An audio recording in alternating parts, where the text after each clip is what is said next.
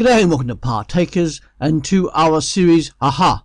Heroes and Heretics Abound. Together we are looking at the story of the Church from its origins through to the Age of Reasoning in the 18th century. Last time we started looking at the growing unrest within the Roman Catholic Church as steps towards Reformation continue to gather apace. Today we see the influence of the Church wane amidst both turmoil in the religious and society. Amidst both religious and societal turmoil, and a very brief look at two men rising up in opposition from within the Church itself. We are now in the 14th and 15th century. The Church has grown exponentially from the original 12 apostles of Jesus Christ. It has spread far and wide in the known world.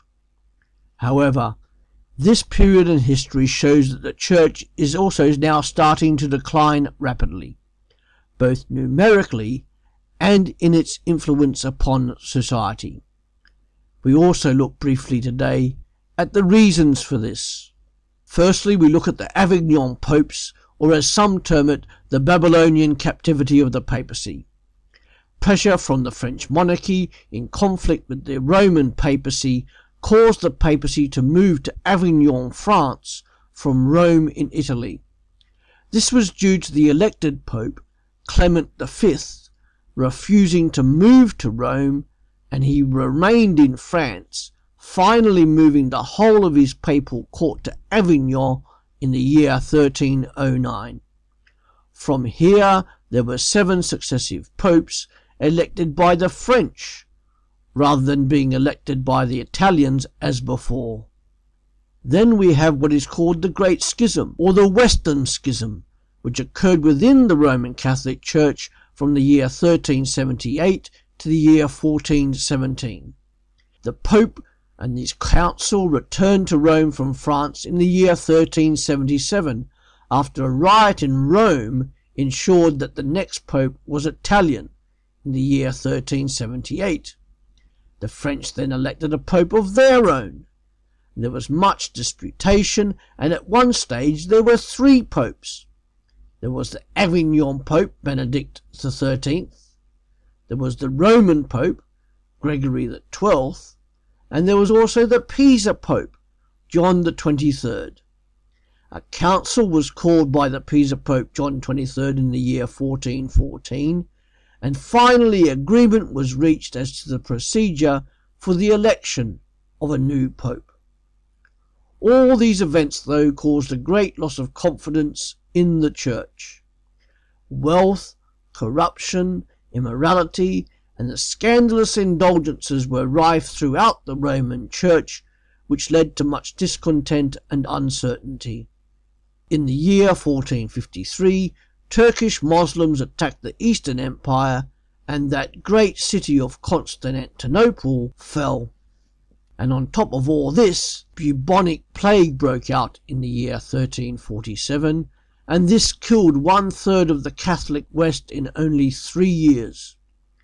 There was also the rise of national consciousness, and strong monarchies developed in England, France, Spain, all of which resisted pressure from Rome.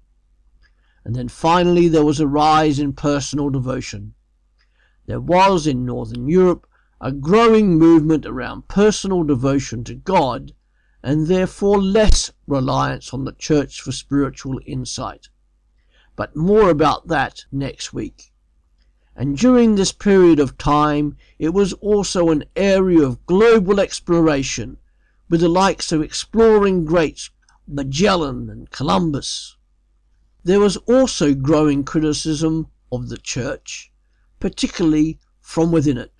We look at 2 such people today, 2 giants. Firstly, there is John Wycliffe in the year 1320 to 1384. He was a priest in the Roman Catholic Church, and he was also a leading philosopher at Oxford University in England. Wycliffe spoke out against things of the Church. Things such as church corruption, transubstantiation, confession to the priest, and the infallibility of the Church and the Pope. Many travelling bands of teachers and preachers were organised and sent out by Wycliffe. Wycliffe is commonly described these days as the morning star of the English Reformation. He had a great desire to ensure that the Bible was made available to everyone in their own language. Therefore, he initiated a translation of the Latin Vulgate Bible into English, and it was completed by his followers. Wycliffe was protected by the English monarchy from church persecution and inquisition. And if you read your Bible in any language but Latin and the original languages of Hebrew, Aramaic and Greek, then you have much to be thankful to God for the life and work of John Wycliffe. They still do great work today, and you can find out more by visiting their website, www.wycliffe.org.uk. To get a hint of the disturbance to the church caused by Wycliffe, here are some of the things he said. Private confession was not ordered by Christ and was not used by the apostles. Englishmen learn Christ's law best in English. Moses heard God's law in his own tongue, so did Christ's apostles. It is plain to me that our prelates in granting indulgences do commonly blaspheme the wisdom of God. Our clerics neither evangelize like the apostles, nor go to war like the secular lords, nor toil like labourers. The bread, while becoming by virtue of Christ's words the body of Christ, does not cease to be bread. The gospel alone is sufficient to rule the lives of Christians everywhere. Any additional rules made to govern men's conduct add nothing to the perfection already found in the gospel of Jesus Christ. So that was John Wycliffe. The other main critic was this Bohemian man, Jan Hus. Hus was a priest in the Catholic Church, and he was rector of Prague University in what we now call Czechoslovakia. Hus was strongly influenced by Wycliffe, and much to the dismay and the chagrin of the Catholic Church hierarchy, Hus promoted personal devotion and piety. He taught the supreme authority of the Bible, and he also taught that the Church is the body of Christ, and the head of the Church is Jesus Christ, not the Pope. He also taught that only God can forgive sin, not the Church. Yet again, Hus was another man ahead of his time, and he was one of the main pioneers of the Protestant Church to come. Hus, because of his condemnation of much Catholic Church teaching and practice, was imprisoned, tried, and condemned. In the year 1415, he was executed, following the Council of Constance. Again, some quotes from this protesting pioneer. Has not God himself instituted marriage as a means to satisfy the craving for love in all men? For those are speaking lies in hypocrisy, who have a seared conscience, who forbid a life in marriage and abstain from foods which God has created. 1 Timothy 4 verse 1-5. I hold this to be the seed of iniquity and the root of all evil.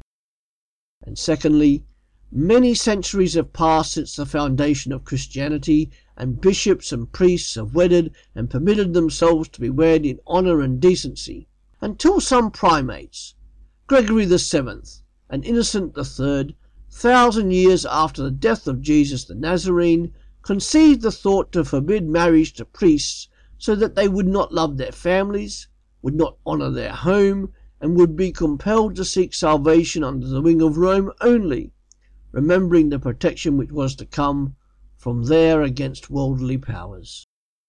John Wycliffe and Jan Hus. That's it for this time. Next time in our series Aha, we will look at the birth of the Renaissance. Thanks for listening. Come back to Partakers, www.partakers.co.uk, where every day there is something new to encourage your walk as a Christian in the 21st century. See you later.